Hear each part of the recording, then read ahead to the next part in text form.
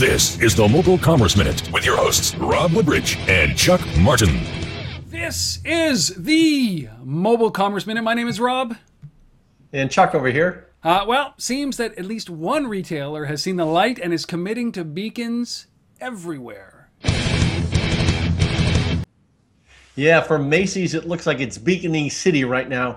They just announced that they're rolling out 4,000 beacons in their stores, literally in the next few months, in all the stores in the U.S. And this is a project they're doing with Shopkick, one of the early pioneers in presence recognition. Everyone knows them. Their shopping app, when you walk into the store, it sends a signal to your phone, and you're dealing with Shopkick and kicks, which are points essentially.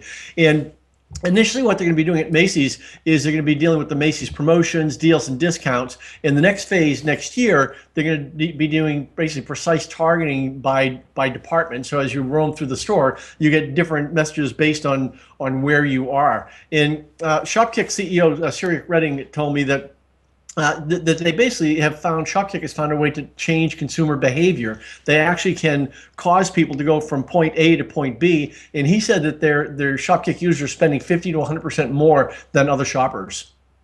All right, so it's interesting that they're going with Shopkick and not with the Macy's app. Is there a better strategy? Is this the right strategy? Well, there are different strategies that different people have, which is really kind of interesting. If you look at what Lord & Taylor did and is doing, they connected with the ad platform Swirl, a Boston-based company, and what they're doing is they're using apps like SnipSnap and others on the outside instead of using their own app. The thinking being that there are more people with the other apps than have SnipSnap. Same thing with in-market. Another huge platform for beacons as well as shoppers, really. And they did the big multi-trial 10-city market thing with Hillshire, and they basically have.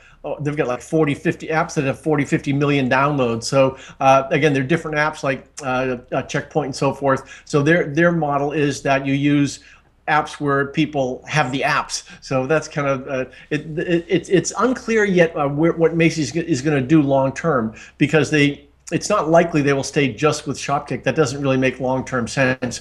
But at least they did a lot of things omni-channel, so at least it gets them in the game in a big way. Don't forget to come back for our next episode.